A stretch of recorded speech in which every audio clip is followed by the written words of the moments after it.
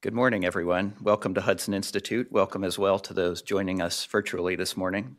I'm Joel Scanlon, Executive Vice President of Hudson, and I have the privilege of introducing today's discussion and this distinguished panel. It is appropriate to be holding this conversation in the institutional home of Herman Kahn, a nuclear strategist who, frustrated by what he found to be conventional approaches and flawed policy, sought to help guide policymakers through the most difficult questions of the emergent nuclear age. How to effectively deter conflict, how to win the conflict if deterrence failed, how to survive the catastrophe of a nuclear war. We are now in a new nuclear age. Strategic adversaries are modernizing and expanding their arsenals. Technology has proliferated. The enemies of America and its allies are on the march, and global security is rapidly deteriorating. It was far past time to reevaluate the array of threats we face and American strategic forces, the bedrock of American deterrence. The 2022 National Defense Authorization Act established the Bipartisan Congressional Commission on the Strategic Posture of the United States to review U.S. nuclear weapons policy, strategy, and force structure, and to conduct an assessment of America's adversaries. Earlier this month, the Commission released its final report on America's strategic posture, the first such report since 2009. Much has changed in the last 14 years. Commission Chair Madeleine Creedon and Commissioners Rose Gottmiller, Robert Scher, and my esteemed Hudson colleagues, Rebecca Heinrichs and Marshall Billingsley, are here to guide us through the Commission's findings. We look forward to hearing from these distinguished panelists. Commissioners, thank you for your public service. Chair, the floor is yours. Thank you, and thank you so much for that introduction. So we'll talk very briefly, but it is a report that contains 81 recommendations. So I'm sure we will not do it full justice today, but we'll at least try and touch on some of the highlights. I want to start by saying first, this report is threat-informed. It's forward-looking. It is nonpartisan. It is consensus. And we were all fully committed to our task and the goal of achieving consensus.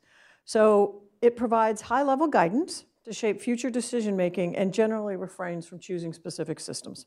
We provide characteristics of recommended capabilities, but we did not pick winners and losers, and I think that's very important. The time frame of our report is 2027, looking to at least 2035 and beyond.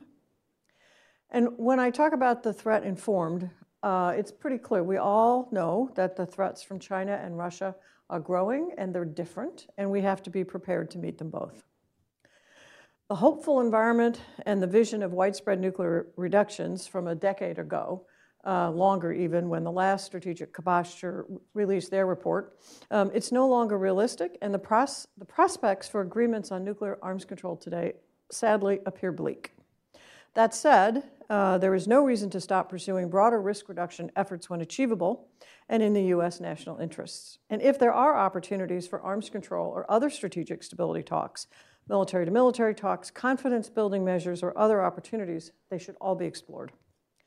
But today, the U.S. is on the cusp of a fundamentally different global setting for which we did not plan and we are not well prepared. We are facing two nuclear peers, and that is unprecedented. And so the nation must act now and with a sense of urgency that the Commission did not always see. Steps need to be taken, again now, to enable both near and longer-term decisions.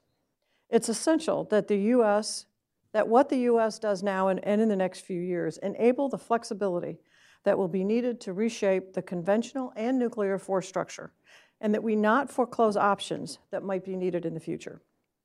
There are 5 assumptions that underpin our report.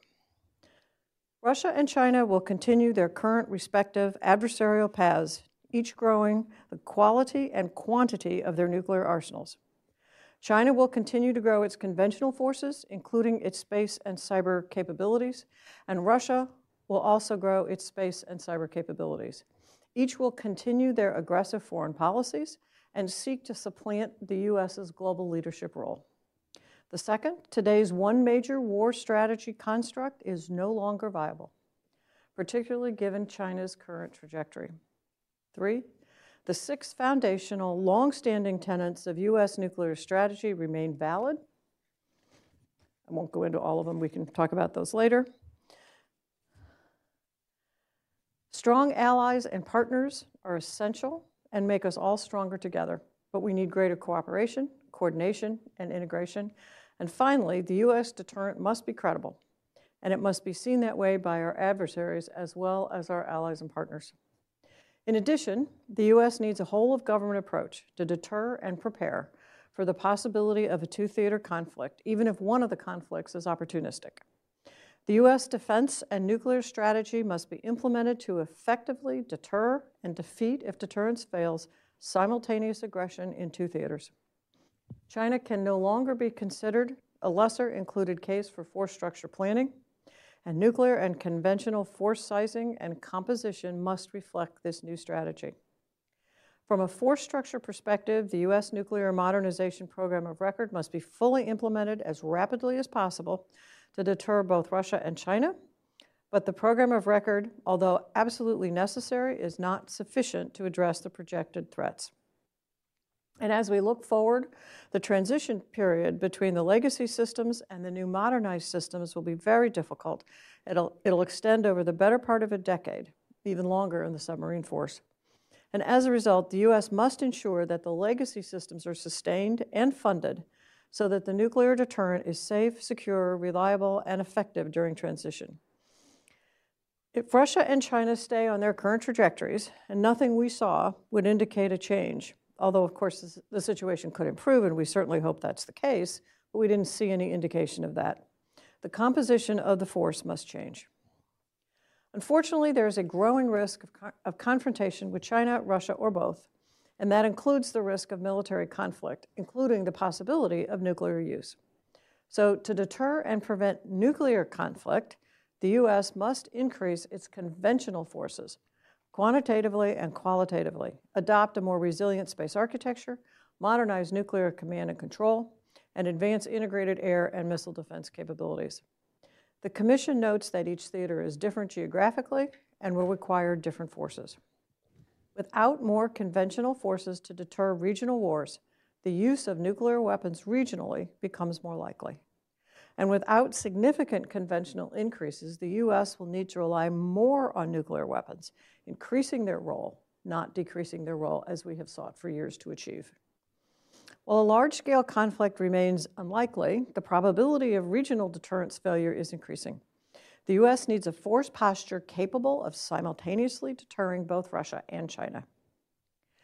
And we also have to look to our industrial base. Much of the infrastructure and industrial base that supports the Department of Defense and the National Nuclear Security Administration is out of date, unusable, or in some cases literally falling down.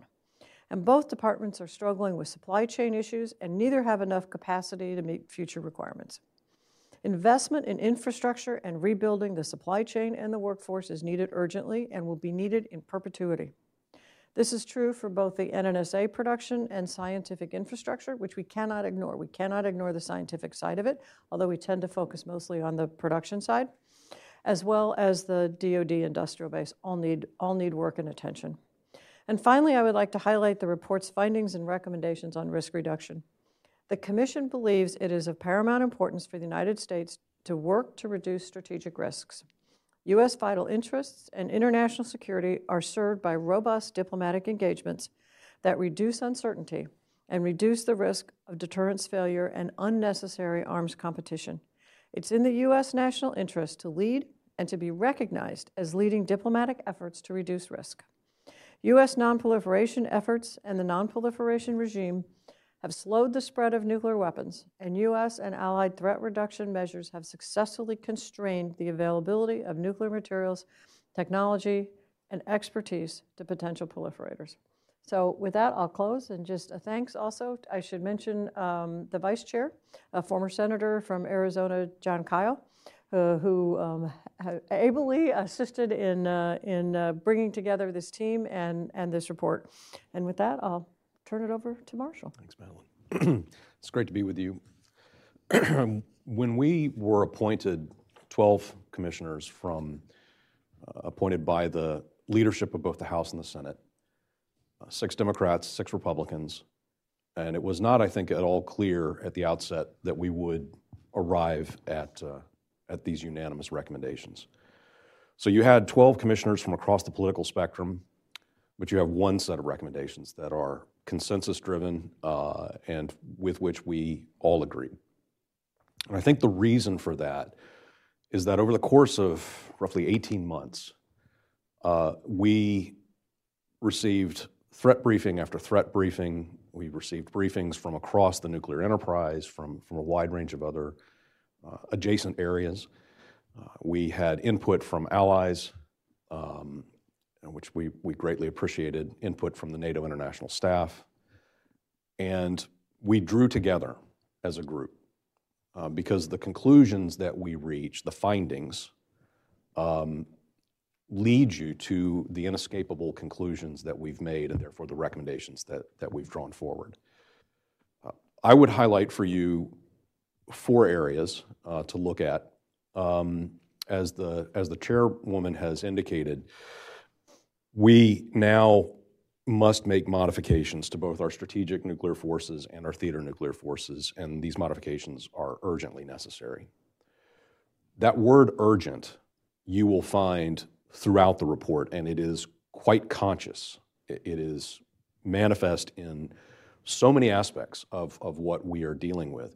It's reflected, this sense of urgency is reflected both because of the velocity of the threat that we face in terms of China and its strategic breakout, the fact that Russia continues to add to its nuclear arsenal, and so on and so forth. It's also required because of the sorry state of affairs in which we find much of our deterrent force and the seeming lack of appreciation for urgency in many of the other areas, such as in the conventional space.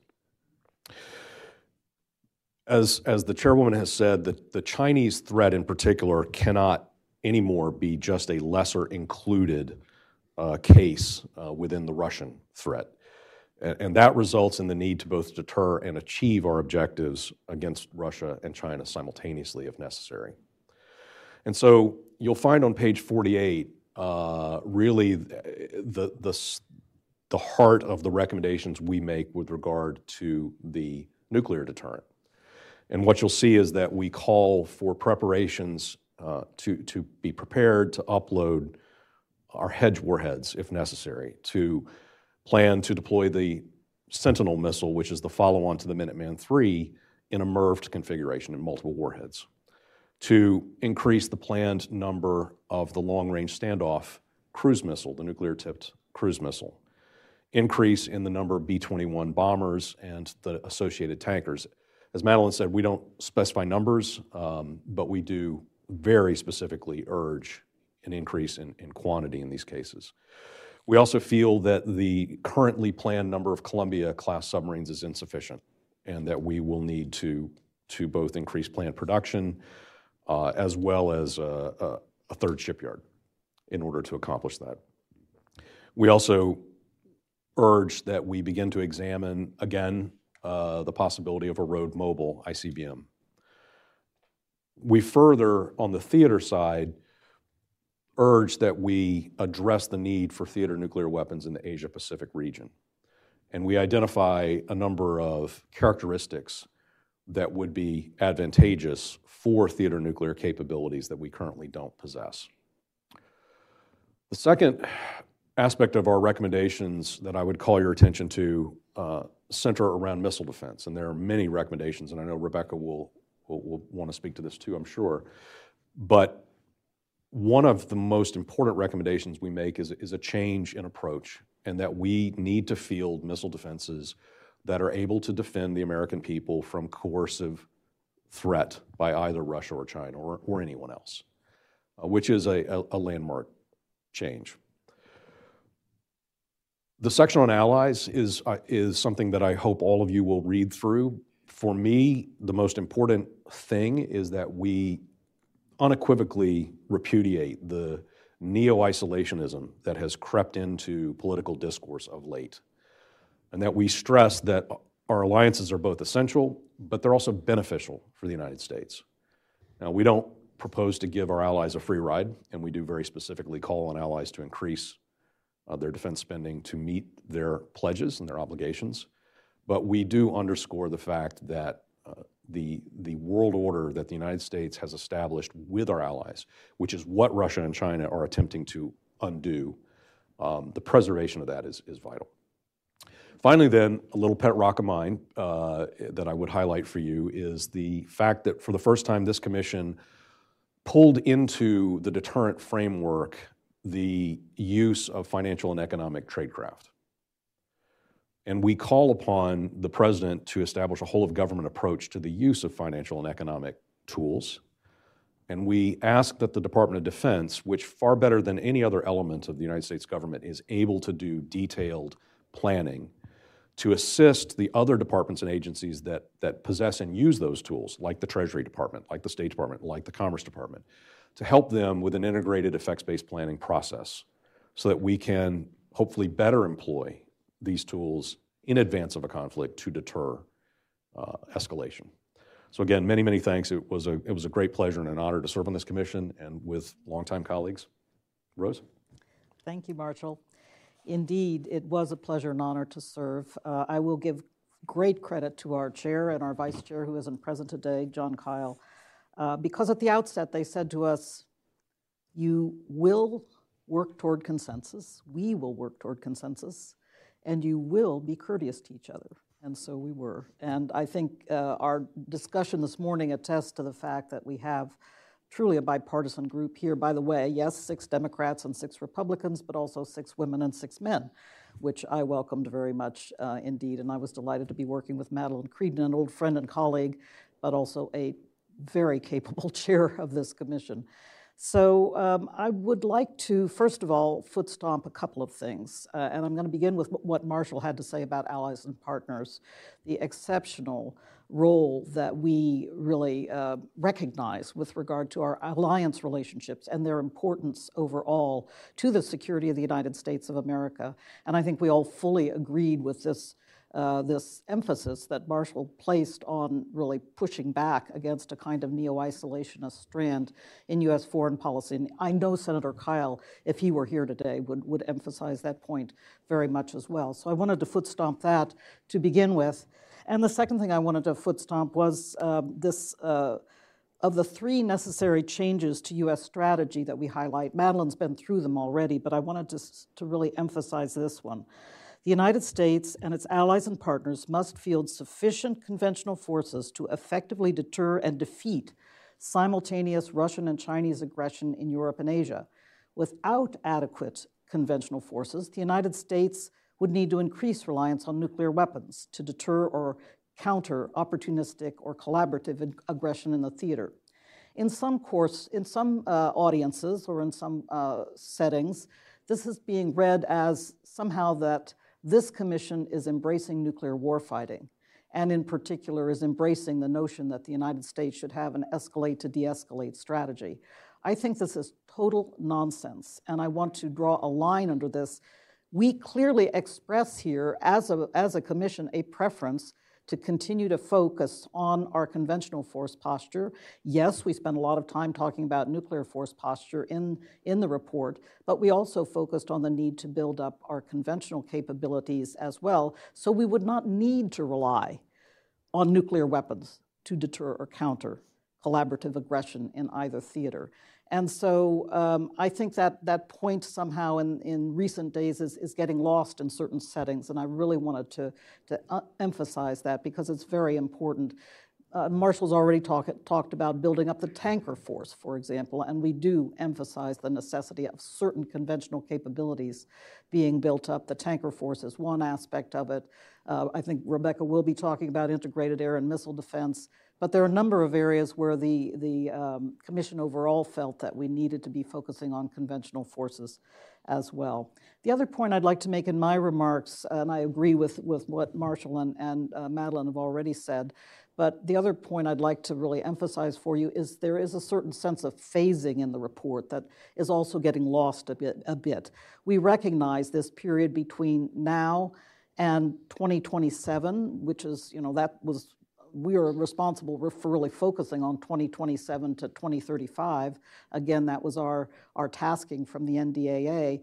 But this period is vital because we are beginning to accelerate our nuclear triad modernization at this moment, but we recognized very much the difficulty of the transition from the legacy forces to the modernized triad forces and the necessity of keeping a full focus during this period on the efficacy of that transition and making sure that it happened. Because as we write in the report, there are no margins here.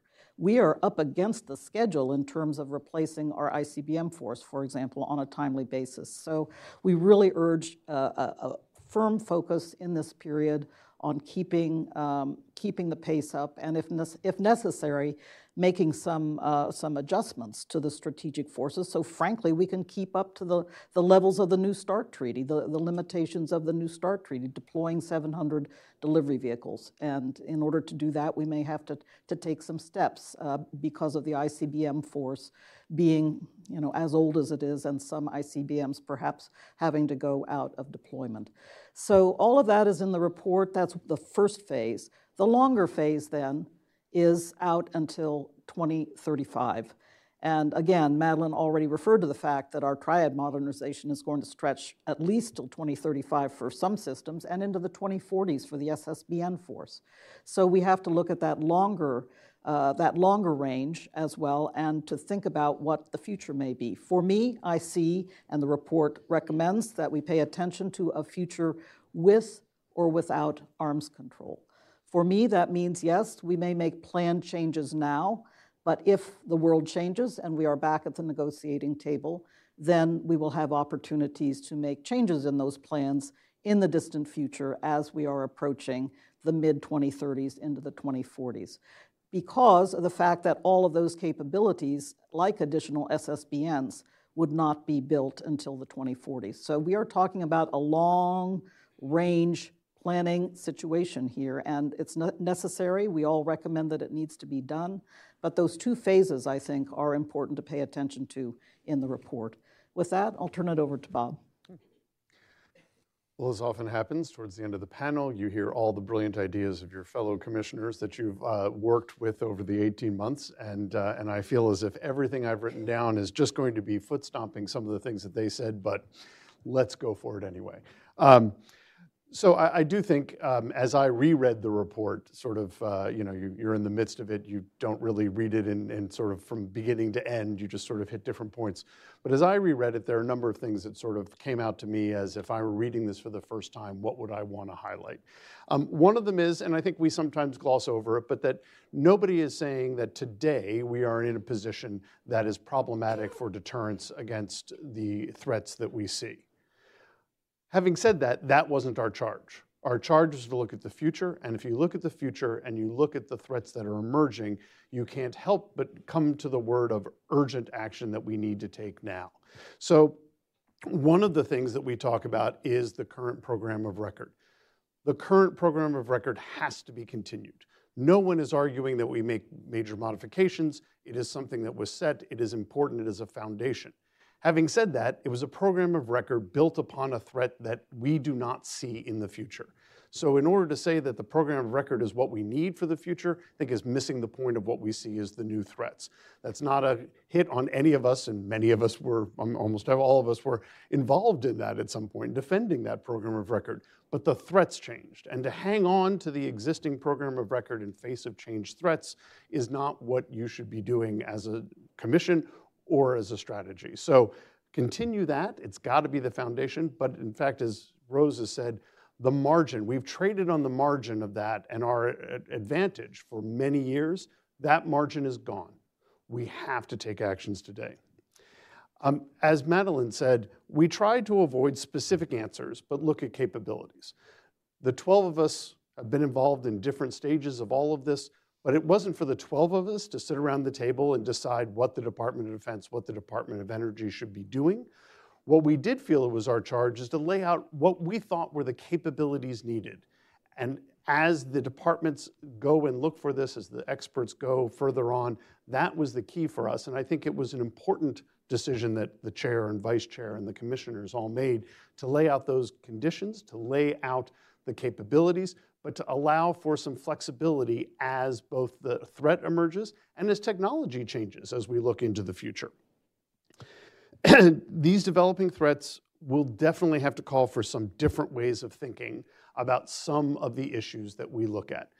Employment strategy should be out there and looking at that. How we view arms control. Not that we shouldn't do any of these, but frankly, we have to think, are there different ways to be looking at this? There are a number of things, however, that shouldn't change. Our overall approach to targeting, we make a big point about law, rule of law, warfare. We're not suddenly changing drastically how it is that we conduct and what the key pieces of a nuclear strategy are. We're also not changing, as everyone has emphasized, but it's a good point to emphasize, the role of allies and extended deterrence. So even as many things can change, many things have to remain the same. And I think I'd urge you as you're reading to look at where those differences are. Where are we looking and arguing you need to think creatively, and where are things that are pillars that we need to stand by? I think some of the really most interesting pieces to look at overall as you're reading through, industrial base and the support structures that the Department of Energy and the Department of Defense have. Access to technology, making sure the federal government can access some of the cutting edge technologies. I think there's some really important pieces in there. I think there's a new sort of a good turn on the space issue and how we look at space as part of that strategic posture. Integrated air and missile defense. I think it's now important that all of us look and say, Rebecca will talk about that. But this was a vibrant discussion, if you will, within the commission. And I think, as Marshall pointed out, some changes that we look at. And regional capabilities, how we look at regions in terms of the integration of all of our elements of national defense. And throughout, again, foot stomping some pieces that people have said, I think I'd encourage everyone to look at urgency and creativity. There are actions we need to take today, to enable us to make choices tomorrow that we may choose to make. And if we don't take some of those actions today, a lot of them around the industrial base, the support structures, then we will have constrained the options for decision makers in the future to deal with future threats. And I think that's really, that's one of the key things to take away, urgency and creativity. And I will also note the bipartisanship. I think if you had looked around the table, or if we looked around the table and thought, oh, we'll come up with a consensus document, that'll be fine. That shouldn't be hard. 18 months ago, I think that would have been a nearly comical proposition. What I think is important is that it was a conscious choice. It didn't happen by accident. It was a conscious choice to find and develop areas of agreement. Look, this isn't the report any of us individually would have written, but I got to tell you, I think it's better as a result of that. Rebecca. That was great. Thank you all for being here. I will talk about missile defense for just a little bit. It was a privilege to serve on this commission. It really was. And I think one of the things that I did, I have never served on something like this before. And one of the things that I did throughout the entire time was I kept going back and reading the 2009 commission report, just to check to see what were they thinking about. Are we thinking about those things? What did they miss? Are we going to miss those things? And I just kept going back and reading it. It's really remarkable for all of you, if you're looking for something to do this weekend, to really compare the 2009 commission report and ours, and really kind of look to see some just really, really dramatic things that are different. One of them was, I just noted how optimistic those commissioners were about the direction of the threats facing the United States. Pretty optimistic. I mean, one of the points was that they made was, their assumptions was that the opportunities to further engage Russia and China is rising. And then just the time that we spent together looking at not just what our adversaries are investing in and the direction they're going, but how they're behaving. And we really spent a lot of time looking at that and thinking about that, and then listening to our allies come in and talk about what they're seeing our shared adversaries doing and how uncomfortable they are.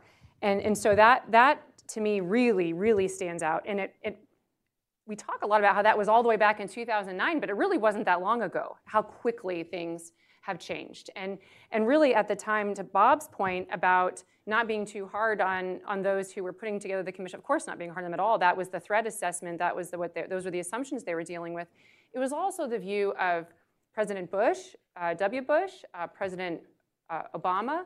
Though, if you look at their assumptions about the Russia threat and how they were thinking about it, it was very different. When President Bush withdrew the United States from the ABM treaty, he said part of his comfort in doing that was that the Russians were no longer posed the same kind of threat that the Soviets posed to the United States. That's what he said. And then Putin at the time even said, he was not happy about the United States pulling out of the ABM treaty, but he said it wasn't going to be a threat to Russia anyway.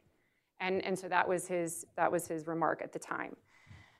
And that was back in 2001, 2002. So lots have changed. The threat environment has just simply, it's very, very, very different. That my fellow commissioners have talked very, very well about how that China is engaged in the strategic breakout. The Russians are, we talked a lot about what they're doing in Ukraine. Okay, so it's funny, now the commission's done, I'll have people, did you think about Ukraine? Yes, we did. Just the question, did you think about this, that? We really had to think about a lot, and then to try to think about the U.S. strategic posture. But there's a lot of things that we thought about that didn't make its way into the report, too, because we thought it still sort of went beyond the scope. But we did think about a lot of different things, and how Russia is using nuclear saber rattling in order to carry out its invasion, unprovoked invasion of Ukraine. So we did think a lot about that. And then what that means for how the United States needs to think about continued threats from Russia, how China might be thinking about this, and what can we do to maintain the peace. So I do want to just mention, I think this is so important, and several of my colleagues have already mentioned this, but we really wanted this document to be something that the American people can read and make sense of. So we thought about several different audiences, the American people, yes, policymakers, to look at it. Whenever I briefed some Senate offices recently, I said, please share this with your comms team. This is for your comms team too, to look at to see how we talked about the stakes. So Marshall said that that we all agreed that the U.S.-led order is worth protecting. That's really important. We did not gloss over that, because if you talk about the U.S. strategic posture, you have to think about what is it that we're even trying to do with it? What are we trying to do? And we see ourselves as defending the U.S.-led order that we and our allies and partners, really everyone, as Rose has pointed out many times, have benefited from. The stability and just the order, the systems of alliances, the sovereignty of nations. And so we really try to lay that out as clearly as we could in a way that would make sense. And then we moved on to how that's being threatened, and that we are in the business of trying to preserve the peace and to deter major power conflict. And as Rose pointed out, a big point that we all agreed on was it's been a goal for the United States to rely less on nuclear weapons in our defense strategy. But if that is to remain true, we've got to build out our conventional forces. There's no quick trick to solve the problem that we're in. And so it's some of it, it will be expensive, but if Frank were here, he would say, but not really if you consider, one, what it is we're trying to do, and then understanding we're not doing everything at once. And that some of this is now, but some of this is for planning for the future, to set ourselves up so in 3, 5, 10 years, decision makers have the option to do some of the things that we think they might have to do. If we want 300 B-21s, that's not going to be something that we can turn on in 3 to 5 years if we're not thinking about now for another production line. What do we need for more B-21s in 3 to 5 years than we have currently planned for right now that we have to be looking at in terms of supply chains? And that gets back to the defense industrial base. We've got to be thinking about workforce, supply chains. If we're not doing that, then really all of this is impossible, or very, very, very difficult to do. So that was also really important.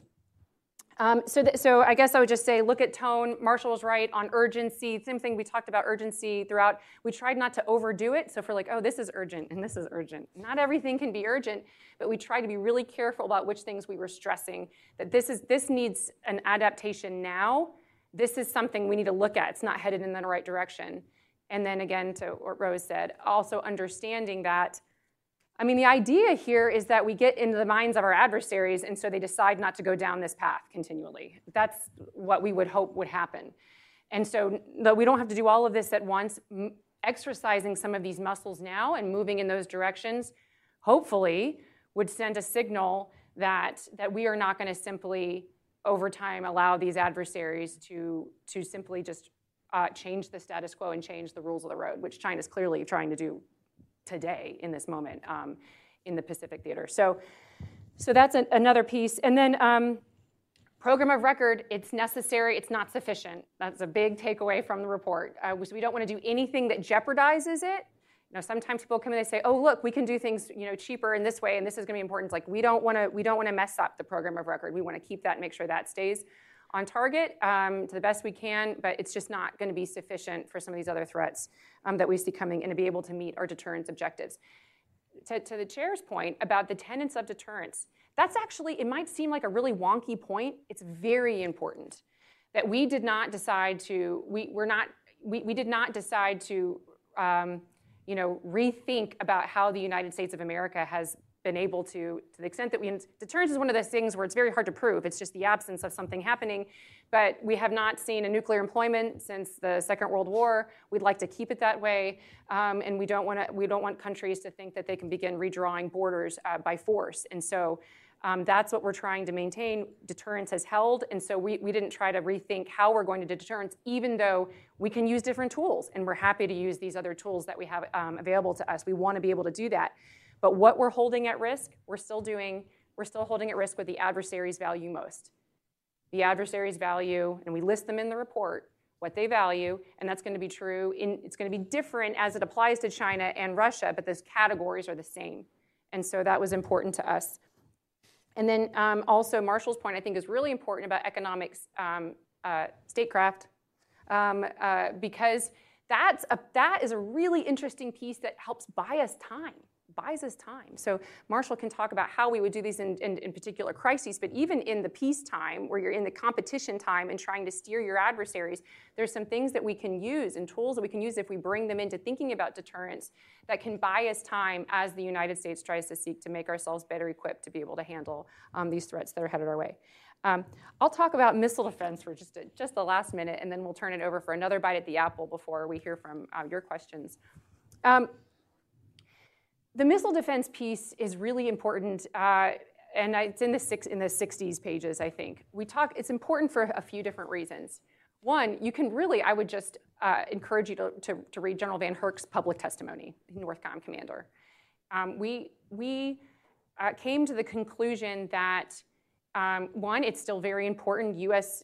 policy, agreeing with previous administrations that we stay ahead of the North Korea missile threat for the U.S. homeland. That's really important. We're not giving up on that. We think that we need to continue to do that. The other piece of this, though, is really worried about the coercive threat from peers against the U.S. homeland. And sometimes people hear that for the first time, and that seems very alarming, and I would encourage you, this is, sometimes there's always a lonely general out saying the same thing over and over again, and General Van Herk has been talking quite a bit about the risk to the U.S. homeland. And he's been very clear that he believes the most acute threat right now to the U.S. homeland comes from Russia. He says it in his public testimony. And he explains what he means by that, and I would encourage you to go read exactly what he says and how he says it. But what we're worried about is the United States cannot project power abroad without the security of the U.S. homeland. And so as we think about what our adversaries are doing regionally and what they're trying to do, clearly Russia does not want the United States to help Ukraine more than we are. Doesn't want us to help us to the extent that we are. And so that's where a lot of the threats against us with nuclear weapons have come from. They want us to stop helping Ukraine.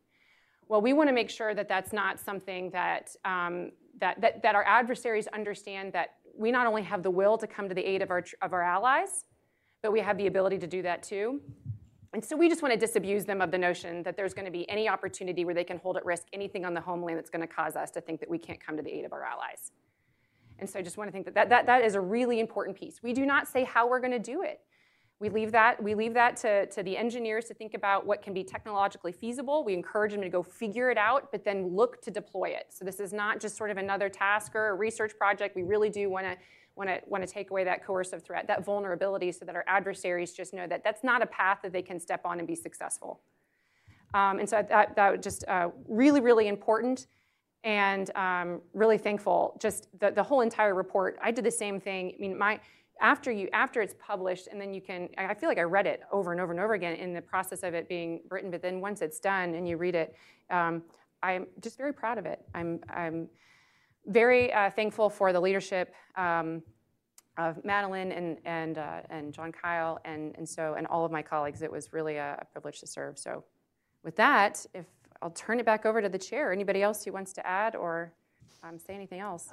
Well, thanks. I think we pretty much covered everything. If there's maybe two things we sort of left out, and it's important, and it's people. That was one of the things that, as we had our discussions across the board with DoD, with the Department of Energy and NNSA, and it's all part of the industrial base, and it's people, and we need more people. We need more people at all levels, and scientists and engineers and trades and electricians and welders and everything, because you look at what we have going forward and you look at what we need from a people capacity, and we just don't have them. And it's bigger than DoD, it's bigger than the Department of Energy, and this is really one of those whole of government types of things, and I know we talk about whole of government a lot, and sometimes we just sort of roll our eyes when we talk about whole of government because everybody always talks about it, but putting together a training program, putting together scholarships, really focusing on what unions used to do. They were very capable in terms of producing skills and crafts, and going back and really thinking about how to grow a workforce is just hugely essential.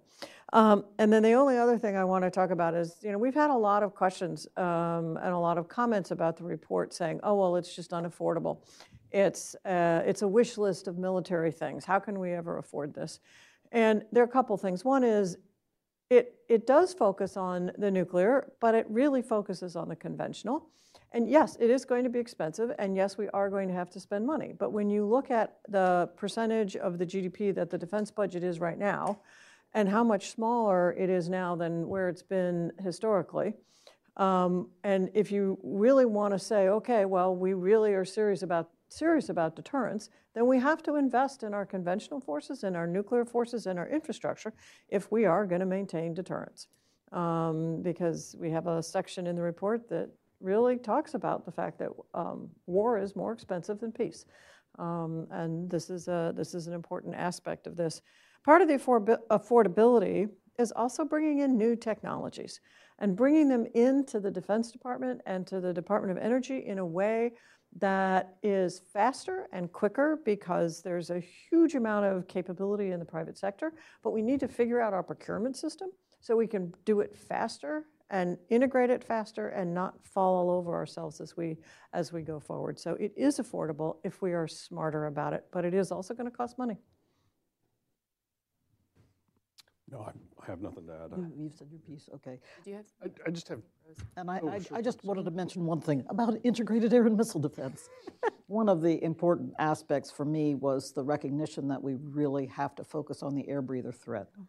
Cruise missiles, whether you're talking about conventional cruise missiles or you're talking about the new nuclear propelled cruise missiles that the Russians are developing and deploying. So when you look at that, section about integrated air and missile defense for both CONUS, but also for our allies and partners, you have only to look at the war in Ukraine to see how important these missile threats are right now. And the notion of the United States finally tackling this air breather threat against CONUS, to me, was very important. Bob? I just have two things, and it's true. One of them is on missile defense as well. I think it really goes to, I use the word vibrant, discussion. Look, this is a section that I learned a lot through this process. And really, I think my own views changed a lot as we went through this. One of the things, though, that I think is important to make clear is no one's talking about going back to this Star Wars shield over everything, right? Please read the report. Read what coercive attacks mean, right? What we're trying to do is saying there's critical infrastructure. There are things that we would be worried that our adversaries might think with just a few attacks, a few air breathers, a few, even, dare I say, nuclear weapons, the United States would be deterred because we couldn't defend some critical assets. Look, if an adversary wants to launch a full-on barrage, that's a full-on scale war. We understand that. We feel we deter that and need to continue to deter that. But it's the coercive attacks, the smaller ones that we feel we are threatened by and vulnerable to. And by the way, if anybody says that, coercive attacks or, sort of localized integrated air and defense missile areas is destabilizing, I challenge you to go and try to figure out, why are our adversaries then, why do they have that? Why does Moscow have an incredible integrated air defense system around it, right? I'm unwilling to accept that it's destabilizing for us to be able to do the same thing. Similarly, a point that none of us made, but it was a question that was asked before and has been asked a lot, so I figured I'd get at it outside of, quote, prepared remarks, which is, isn't this just another arms race? Isn't that what you're doing? And I really feel strongly to push back on that, which is, look, we have had the same kind of a setup, program of record for many years now. And we lived under appropriate arms control treaties and those levels for many years, as we wished everyone else would do. During that time, what did we see? We saw Russia looking to new and novel nuclear weapons. We saw China building up its arsenal and looking to continue to do this. So if what you're trying to avoid is an arms race, I would argue we as the United States were trying to do that. And then all the things that we were hoping to avoid actually ended up happening anyway. We're not the ones who are continuing this on. We are just taking a look at what the environment looks like and realizing that we are no longer in a position to say we can deter what we see the threats are out into the future. And I reject this argument that we are the ones that are doing this arms race. Just to add that too, on the coercive threat piece, because the concern that we have, and it's the cruise missile threat certainly, but that the Russians may believe not even that they could threaten us with it, but potentially that if they were to strike in some sort of scoped fashion the targets on the United States, that it would paralyze us with fear, frankly, is the way. That it would not enrage, that it would make us fearful but not enraged, and that we would choose if the reason they did that was because they're trying to redraw borders through force overseas against U.S. allies, that the United States, because we have our hands full here and everything going on here, that we might just say, oh my goodness, that's not worth the escalation, and then the United States steps back, and they can because they understand, the Russians understand that. The United States is the backbone here of the alliance architecture, and so the United States has to be confident that we can confidently project power. And so what this does is, again, it's to bolster deterrence. And the last several missile defense reviews have talked about the importance of U.S. missile defense, not in this particular way, but missile defense in general, bolstering now the Trump and the Biden missile defense reviews, the importance of U.S. missile defense in bolstering the credibility of deterrence.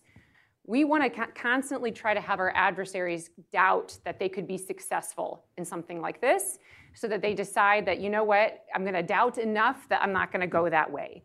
And that's the idea of what we're trying to do here with taking away the attractiveness of that coercive threat. And to Bob's point, I've heard people say, then aren't they just going to, wouldn't they just attack a little bit more? That's going to be a different calculation on their part, right? If they're going to go even bigger than that, they're already making a different kind of calculation about how the United States and our allies might respond there. So it's that layer that we're really trying to get at. And then the other thing I would just say that I think was interesting, I haven't heard it brought up, is we do talk about, although I think it made its way in the report, how it would be good if the Chinese would stop testing FOBs. Okay, so we go further than that. FOBs, So the risk reduction section,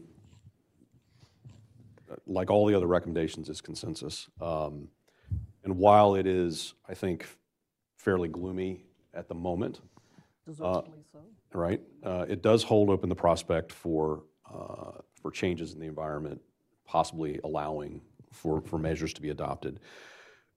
It is not it actually lays out several areas where we feel, very concrete areas, where we feel risk reduction measures, specific types of risk reduction measures, and or specific types of arms control efforts are warranted.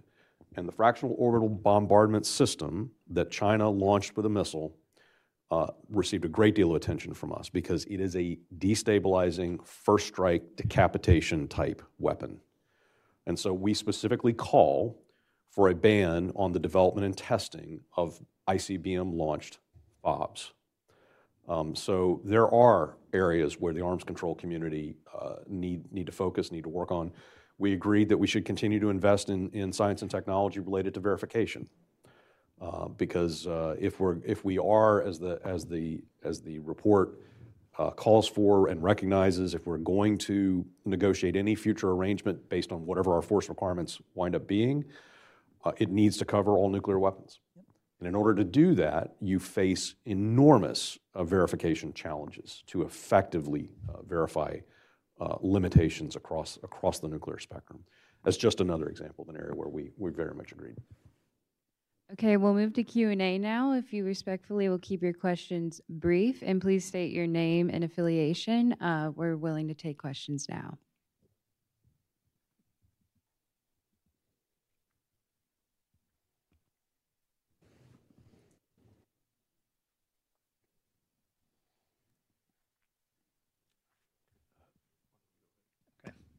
Hey, I'm Robbie Grammer, a reporter at Foreign Policy Magazine.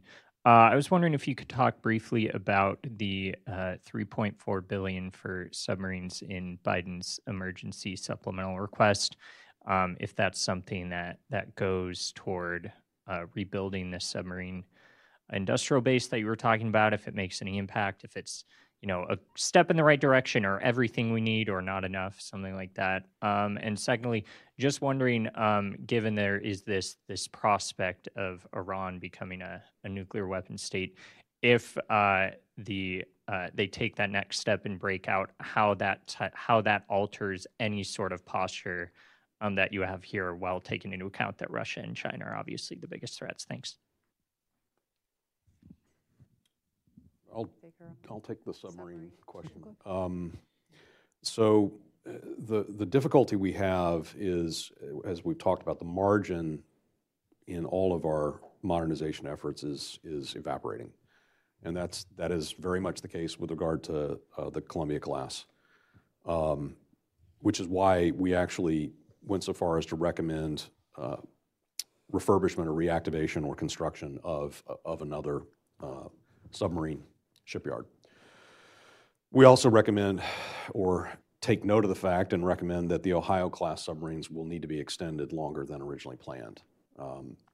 So the funding that the administration has requested is quite important, but in and of itself, that will not be sufficient for where we need to go. As an aside, and this is not in the report, but in the event that we find it necessary to begin to put in SSGNs into the production line, I'm not sure we've really thought that through and what the knock-on effects would be to the boomer production. So the submarine force got a lot of attention, and it's not in a good place right now. And I guess I would add on the industrial base, it is a good move. I think it's very consistent with the report, but we also talk a little bit, it really is the larger submarine industrial base. It's not just the Columbia class, but it's also the Virginia class submarines that at the moment are also way behind schedule. The other piece of that supplemental appropriation request that I think is really interesting, and again, consistent with the report, and it's the whole of government approach. And there is a request for some funding in there for the International Monetary Fund to be able to counter some of the Belt and Road sort of initiatives, and I think that's also a really good whole of government approach. I mean, to me, that's a a pretty smart move is, to look, we can do this. I mean, we have the ability to confront these problems, to deal with all of our problems in a whole of government approach. We don't, I mean, obviously we're the Commission on the Strategic Posture. Our charter was out of the NDAA, so our focus was very much in that respect. But we recognize to be effective, it's got to be much more, and which is why we touched on the economic statecraft and the sanctions, but there's a whole lot more of it. And so that I think was really good too. Question on Iran. If you will look at the threat section, we do address both Iran and North Korea in the threat section, but just as you said, much smaller than the Russian Federation and China. I would say, and here I'll reflect again on what's already been said about the non-proliferation regime and our very firm as an entire commission focus on the necessity of upholding and strengthening the non-proliferation regime. So clearly in terms of deterring Iran, the United States, I think, will have, no question it will have that capacity. But then you have to look at the broader threats of proliferation on a regional basis, and the United States, I think, will want to, as a priority, continue to uphold the non-proliferation regime. And that means, again, we note in the report that very strong support for our allies means that those allies, in the end of the day, decide that they do not need to build up their own nuclear capabilities. So I think that, too, has been a point in the report that deserves a lot of attention.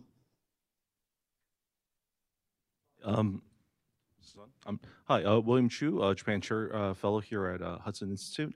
I have a comment and also a question. The comment is essentially the panel talked a lot about urgency and also allies. I would say that that's particularly noteworthy right now, given that we all have governments in Japan, Korea, Philippines, and Australia who are all mostly on board with the same concept that approach in terms of the threats and also the needs to sort of build up our defense capabilities. And I think we should make use of this window of opportunity when all of our allies and partners in regions are aligned.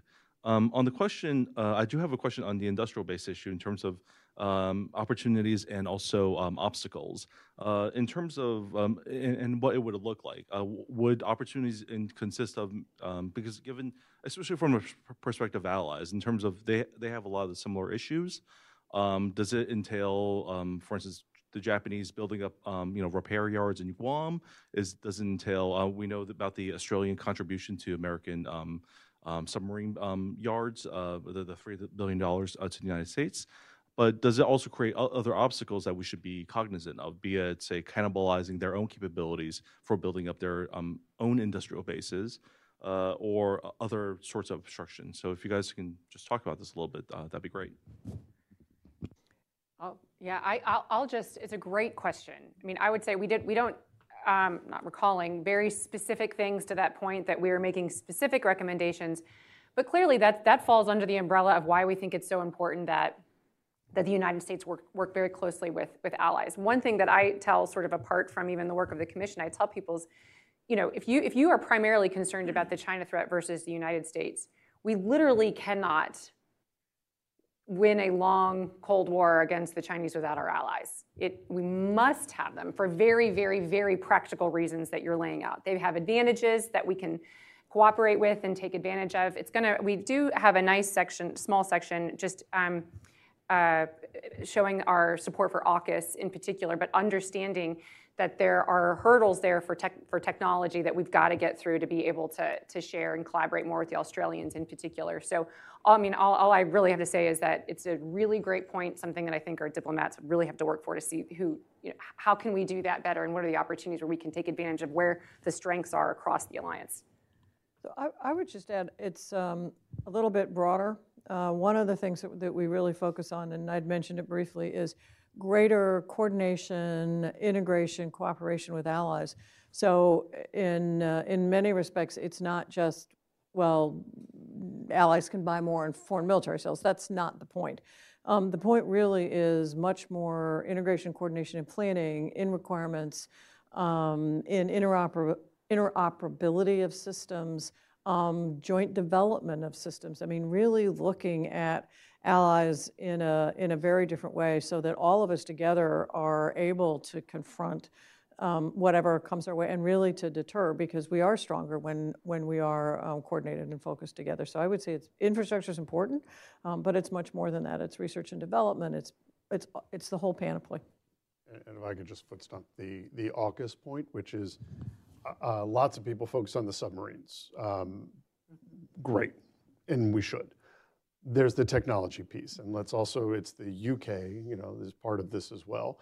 And so looking at how are we getting to really break down some of the barriers on technology, that most of the problem is the US, let's face it, right? We have a tendency to believe we've led on all these things, we have all the stuff everybody wants, and therefore we can protect whatever we want. That's not the world we live in today.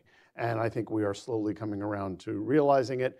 And I think, frankly, the fact that there was an AUKUS part of this at all is really, of the commission, is an indication that we see that this is an important part of where we need to go in terms of not just Pillar 1, but Pillar 2. How do we share technology amongst the 3 of the countries that are involved and named in AUKUS? But also, are there other countries that we need to look at? And how can other countries be a part of it? Is this a pathway? I don't know the answer, but I know there are a lot of people looking at it as in the US government right now, and I think it's something that we all, as the commission, thought was exactly the right thing to do, and to continue to see how we could proceed along that path, not just with the UK and Australia, but also with other allies.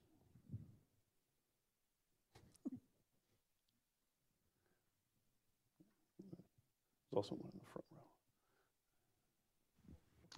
Hi, Tom Callender at General Dynamics. To kind of go back to the submarine piece and the recommendation for the third shipyard, understanding where we are with Columbia, right? We got rid of any little margin we had there when we shifted by 2 years, of Virginia in there.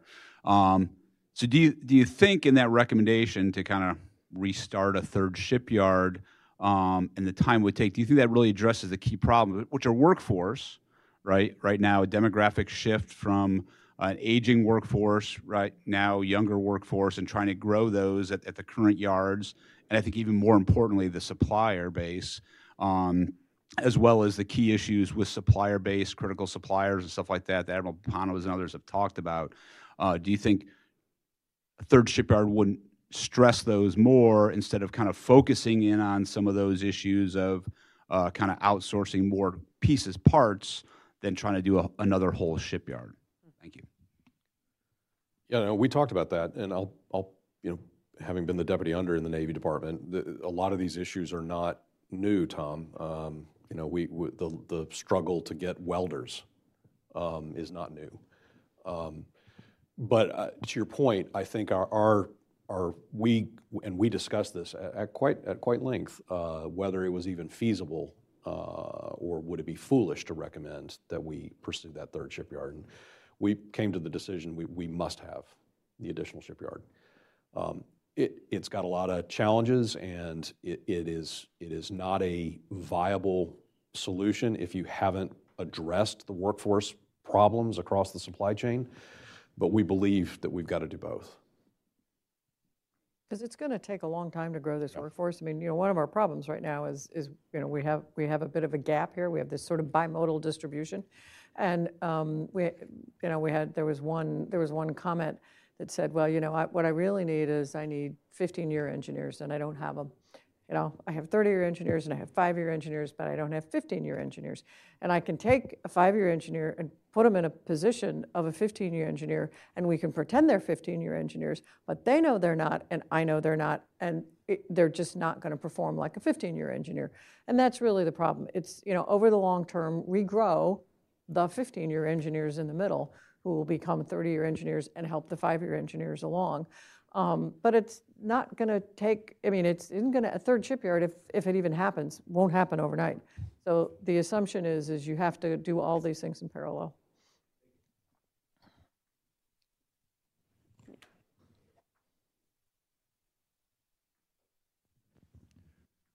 Your report certainly focuses on hard weapons. Does it give much play to cybersecurity? So we talked a little bit about cybersecurity. We talked about space systems. We talked about new technology. We also talked about command and control, not only of nuclear systems, but also of conventional systems, and making sure that all that was survivable. So we touch on it, and we talk about the importance of it. The real practical problem is so much of the cyber and so much of the space and so much of the command and control is classified that there's very little we could talk about in an unclassified report. Although we do mention the fact that we need both offensive and defensive space capabilities, that cyber is important, and also that these are one of the areas where we really need to partner with allies. Our allies have great capabilities across the board in all of these areas, and these are really, and they also happen to be located all over the world. So for a space capability or for a cyber capability, this is really important. But you know, we do have it. It's scattered throughout, but it's pretty narrow. Many people don't realize that we're under daily attack in cybersecurity. Our federal systems, our federal contractor systems are constantly infused with malware that exfiltrates sensitive information. Yep, and it's that, and it's also the sort of follow-on of electronic warfare. We talked about that a little bit too, you know, and the importance of that, and sort of reinvigorating how we think about that as well, which has a correlation. But again, it's hard to get into a lot of the details just because of the classification. Got it. Masashi? Thank you. I'm Masashi Murano, the Japan Chair Fellow at the Hudson Institute. First, I'd like to respect the whole committee members and the support staff to involved in the preparation for this report. And I agree with that most of your analysis and recommendations and how I wish this report were an actual nuclear posture review. My question is about the time frame for reinforcing of the theater nuclear forces in Indo-Pacific region. Looking at the NATO, there is the DCA option, for example, but in Asia, there is no the B-61 depot, and also that the South Korea is too close from the North Korea. Japan is, of course, politically sensitive. Even its Guam is under the threat of the more than 500 DF-26s. And so that the number of the low-yield SLBM is very limited. So this is the reason why I strongly support of the sea-based option, and also that I disappointed that the Biden administration has been canceled the sea-launched cruise missile programs. So my question is, how many years do you think it will take to restart of the sea-launched cruise missile program or the operational deployment? Or have you considered about some alternative option of the Slackerman or something others? That's my question. So we don't specifically call for SLCM in or any other particular theater range capability. We do lay out the attributes that are desirable, but and I have the section right here in front of me. But what we again, we use that word urgently, that we believe the U.S. theater nuclear force posture should be urgently modified in order to address the need for theater nuclear forces either deployed or based in the Asia-Pacific theater. It is in keeping with what Rose talked about in terms of how we reaffirm the crucial role of the NPT, that our allies feel that they are covered under our extended deterrent and that they have therefore no reason to pursue a nuclear capability of their own. And this is particularly true and of concern in the Asia-Pacific theater, but of course, with our friends in the Middle East and elsewhere as well. We were tracking, as you know, events as they were going along, and I think, although it doesn't specifically appear as a recommendation in the report, but as I recollect our discussions, I think we were all quite positive about the statement with regard to extended deterrence that was reached with Seoul, with ROK, while the president was here for his summit meeting. That was all taking place as our discussions were going on. So I think it's just to underscore that we recognize the importance of that extended deterrence relationship in Asia as well as in NATO Europe. In NATO Europe, we've got a situation where the modernization of the B-6112 has now been completed, and dual-capable aircraft acquisitions are going on. So the F-35 acquisitions now, that issue has moved forward in a very positive way. So we were, I think, very positive about also attention to the extended deterrent in the Asia-Pacific. And one thing we did discuss is how is it possible for perhaps some of the experience of the NATO European allies to be conveyed and to help bolster the experience of the allies in the Asia-Pacific? Is there some, cooperation in exercises and training that could go on, for example? So we did a lot of discussion of these issues and talked about them quite a bit without, as I said, and as we've all been saying, picking winners or losers in this regard or recommending any particular program. One other thing we mentioned, which should get some attention, is that I think we're fairly comfortable that U.S.-European Command exercises and understands how to do integrated nuclear conventional planning. I'm not sure we're as comfortable or confident in terms of U.S. Indo-PACOM, and therefore we urge, we ask that they ensure that integrated planning is conducted. You'll also find elsewhere in the report a discussion on revitalization of the nuclear planning group, increasing the number of exercises, the inclusion of non-nuclear allies in some of those exercises to the extent practicable, as reinforcing on the NATO side of the equation. So just the follow-on, I mean, the one, we have several comments about the attributes, but one of them I just want to highlight is that they be forward deployed or deployable. So it obviously on the deployed basis, that's up to a host country. That's a host country decision, and we don't make any recommendations about that. Other than, obviously, in Europe, we already have the B-6112s on their way. But it's important that we have those options, that they be forward deployed or deployable. Thank you.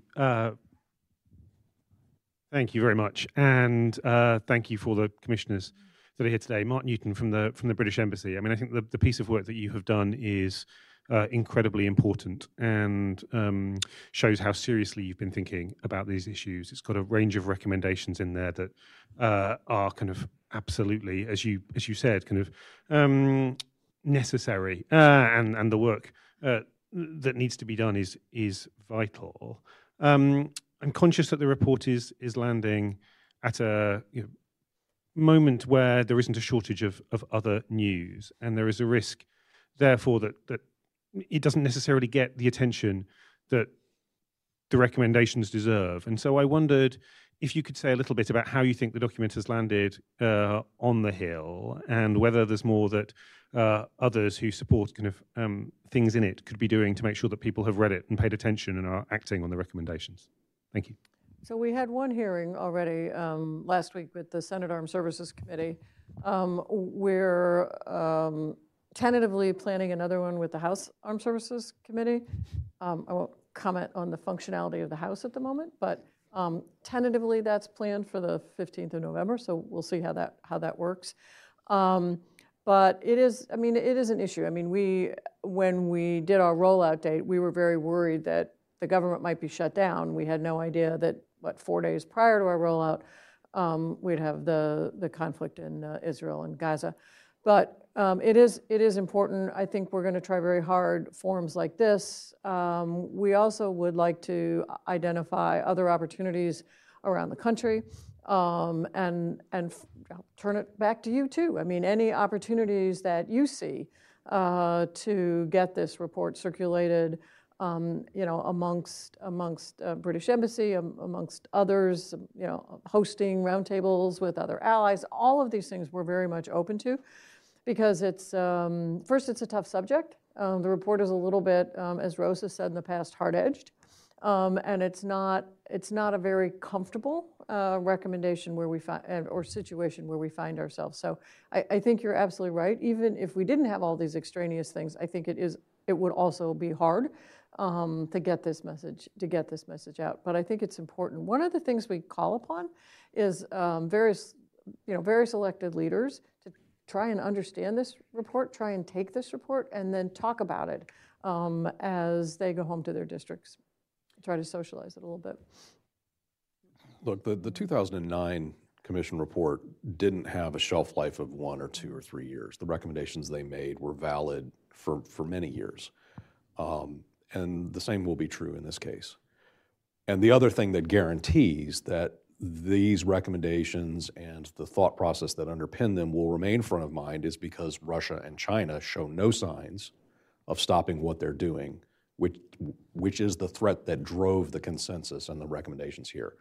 So I think the report we've produced, yes, while we have the situation in the House and so on and so forth with political campaigns, it will nevertheless remain relevant and I think of use to the defense establishment in particular for quite a few years. I would also just say too, I was talking with a journalist a couple days ago about the report and how the report was going. And he said, it's just a shame that, understandably the world's attention is on what's going on with Israel and Gaza and what's about to happen there. And so it's sort of unrelated to the report. I'm like, no, it's directly related to the report. And so, I think as a commissioner, over the last year plus that we spent looking at the threats and looking how our adversaries, or sometimes, and we talk about that there might be opportunistic aggression that might happen, what our adversaries might do to collaborate, exploit one another's, actions over here to do this. And so, I'm to the point where I think when I see things happening in the world, I'm like, oh my goodness, then this could happen, then this could happen. So, I think it really, what we're seeing now and with the Biden administration, I think appropriately rushing in other means of American hard power to deter other would-be aggressors, the Iranians obviously in particular with the THAAD battery, in addition to naval power, really underscores many of the big points in our report about limited numbers of these things that we need to be able to produce more of. And then also, Congress is going to be debating now weapons to provide to Ukraine, weapons to Israel, weapons to the Pacific, and our report. Those are all different. Many of those are different weapons packages, so I think we can do all three of those things. But it gets back to defense industrial base and the fact that the United States' ability to project power abroad is still based on our deterrent holding, our strategic deterrent holding. And so, I think it's all related. I think my commissioners would agree with that. But connecting those dots and explaining that in a way, I think, is, to Marshall's point too, everything we write in this report is going to be incredibly relevant for the foreseeable future, I think. There's a couple over, this one over here.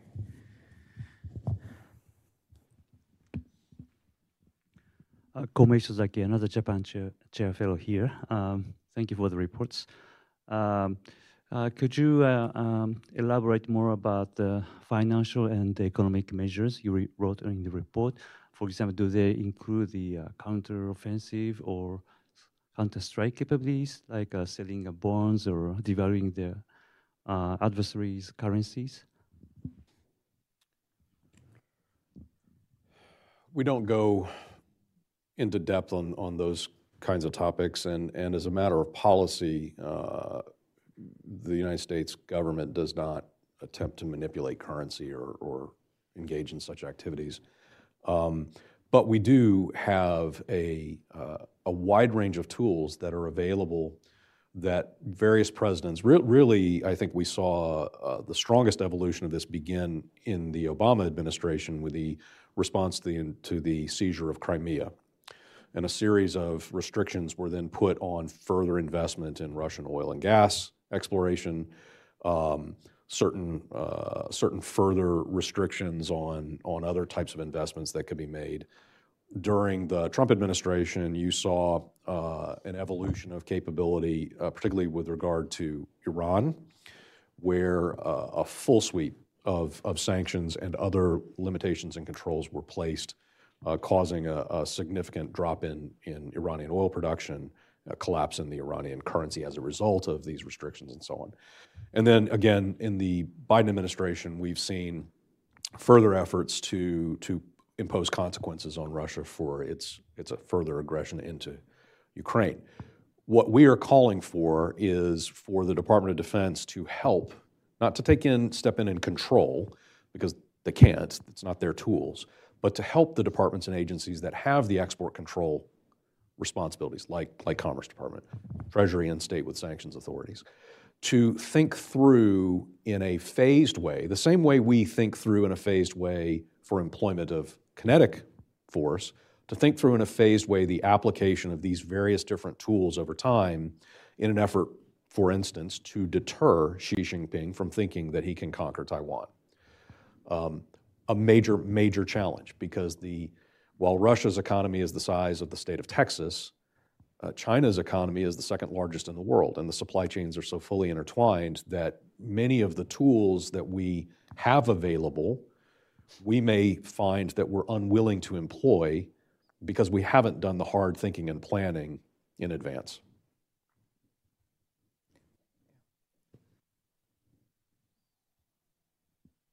This is Kathy Xue from VOA. From the DoD's report last week, it shows China is exploring the development of conventionally armed intercontinental range missiles, and they're fielding the DF-53 and fielding the JL-3 to their Jing-class SSBN that can reach the continental U.S. So my question is, to strike the continental U.S., is that the strategy China has been focusing on and investing more resources in recent years? And does the U.S. have sufficient capability or defense system against those kind of weapons? Or does the U.S. have enough whether conventional or nuclear weapons to strike the mainland China when necessary as well? And second question is nuclear weapons. So how likely will China take advantage of this Ukraine war and Israel war to start a war in Taiwan or South China Sea? And if they use nuclear weapons, how likely will they abandon their public announced no first use policy and have this first strike? And what would be the U.S. solution in response to that? And sorry, last quick question is, what is your assessment on China's low-yield theater range nuclear weapons? And is it necessary to field the SLCMN in the Indo-Pacific? Thanks. Do you want me to take a stab? Go for Ms. Okay. Yeah.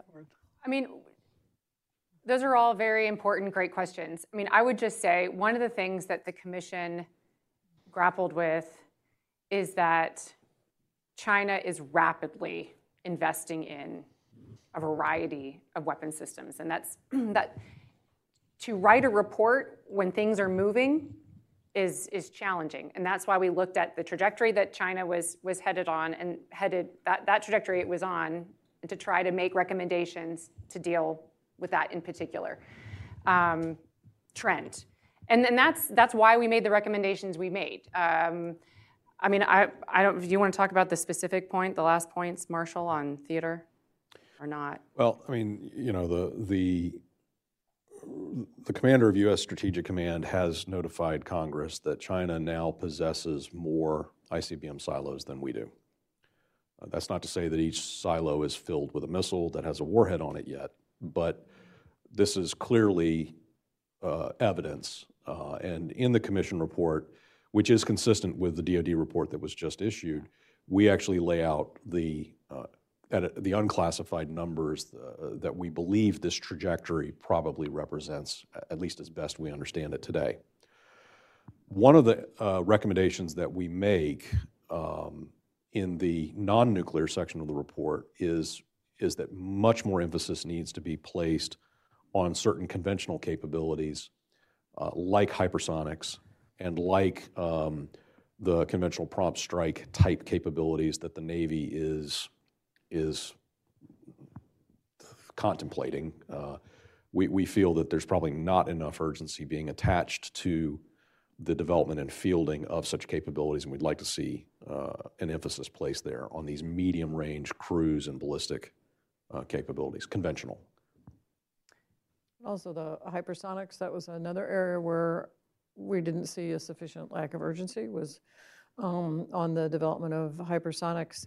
There's a corollary to your question. that I think is important, and it's discussed a little. It is discussed in that report, but it's also a broader level of concern with respect to China, and that's the exfiltration of intellectual property across the board from the U.S.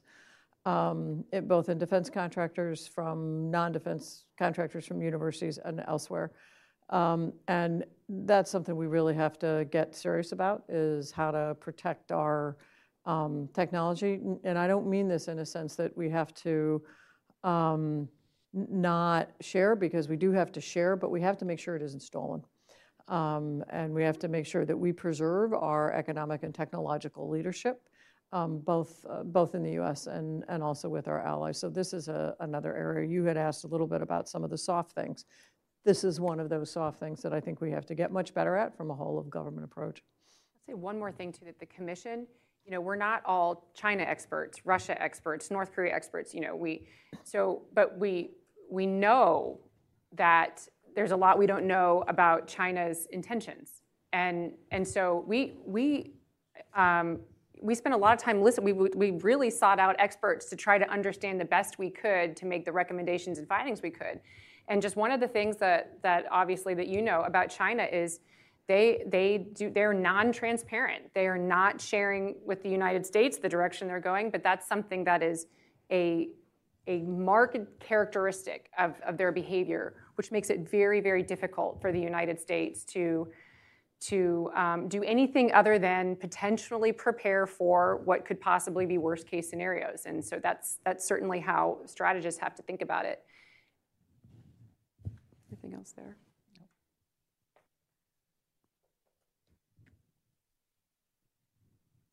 I think I guess maybe just let everybody hear. Do you have a quick one, sir? And then I guess I'll just take over here and then turn it over and let everybody just have a sort of a closing remark, and then we'll say goodbye. Your last strategic report was 2009, and now you have one 2023. Why the long time gap? Congress. These are statutorily directed, and in the same way that there was enough controversy that led to the statute in 2008 that then generated the commission in the 2009 report, that was a big inflection point. In other words, it looked like there was a lot of hope to be able to decrease, to have more cooperation, to have more agreements, to have long-term possibilities for overarching nuclear reductions. And now we're in the opposite inflection point. We tried to go down that road. The rest of the world didn't. And so now what do we do, right? They're all off increasing everything. And what's our future? What's our strategic posture look like? What is our force structure going to have to look like? So again, we had this inflection point. So it isn't the years, it's more situationally dependent. But I will say, and I hope commissioners will quickly correct me if I'm wrong, this was not one party had Congress and one party was in the executive, right? In fact, this was done while actually all the houses in the executive were the same party. So it wasn't we need to catch you that you're doing something wrong. It was, in fact, a consensus of, we're at a point where we need to take another look at this. I would just say, for my own sort of last parting thoughts, was if you go through the report, some of our recommendations are not things that even require money. Some of them, it's political leadership, understanding, getting on the same page about the nature of the threat and what we're trying to do. One of our very specific recommendations is that the Secretary of Defense and the Secretary of Energy establish the nuclear deterrence mission as the #1 priority in each of their department's processes. And so it is getting on the same page and then bringing in things like Treasury so that we can use the tools that we have and make the best effort that we can make, and prioritize things properly and sequence them in a way that makes sense with the resources that we have. And so there's lots of things that we can do now that are incredibly doable and urgent and necessary. I think my parting shot is a repeat of one of them that I said before, but we need to take actions today, not on everything that we've talked about in the report, but to enable choices to be made in the future. And if you don't take some decisions today or make some plans today in the near term, you will constrain decision makers' ability to make correct decisions into the future. I wanted to return to the question of how we keep this debate and discussion going. Your question, how do we get it out into a larger community? And I think it's really important first to repeat what the chair, Chairman Creedon, Vice Chair Kyl, and General John Hyten, who was also a commissioner, said during our rollout, which is read the report from beginning to end. There is a lot of detail and nuance in it, and you should really take it as a complete and whole document. Now, it's hard to take that out on the road and tell people to read the whole report, but I just want to say from my perspective, I will really welcome the opportunity over time to continue the discussion, to continue the debate, to take questions in, and to try to convey, first and foremost, the urgency of this matter. We really tried to use straightforward language and to avoid Washington doublespeak in this report. It is, and we wordsmith every word. A lot. Every word in that report. So I do hope that you will read it. It's a discomforting read, but it is an easy read. It is very straightforward. It lays out the stakes, it lays out the threat, and everything that flows from that. So please do, to echo Rose's point, read it and promulgate it. Print it out and give it to your friends. Yes. Or send it to them. Or email it to them.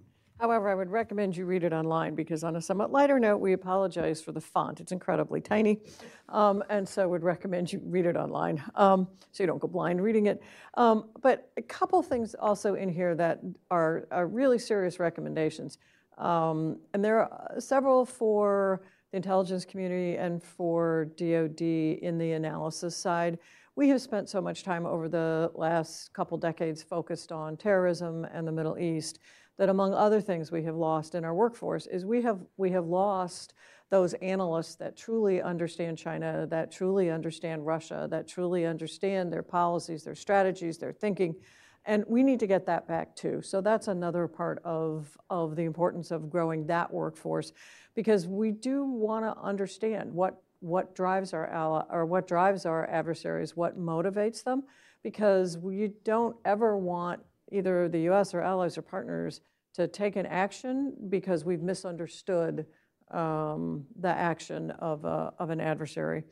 And the other couple things we talk about in terms of recommendations are really important, and certainly given what's going on the Hill are somewhat timely. And that's this establishment needs consistent funding. We need regular budgets approved on a regular basis. CRs really hurt. They cost money, they add to the delay of the program. So one of the things we ask is for both the executive branch and Congress in particular to pass budgets on a timely basis and to have more flexibility in the funding and allow more advanced procurement. All of these things that Congress can do from a budgetary perspective, which is just managing the money. It's not necessarily providing more money, but managing the money so that the Defense Department and the Department of Energy can actually do things faster and more efficiently. But it's a good report, and as pretty much everybody has said when we started down this road, I was very skeptical that we would actually get here today, but it really is a testament to the commitment of the commissioners, and not only to consensus, but also to national security, that we could demonstrate this. So thank you all. Thanks. Thank you all for being here. Thank you all for being here. Thank you.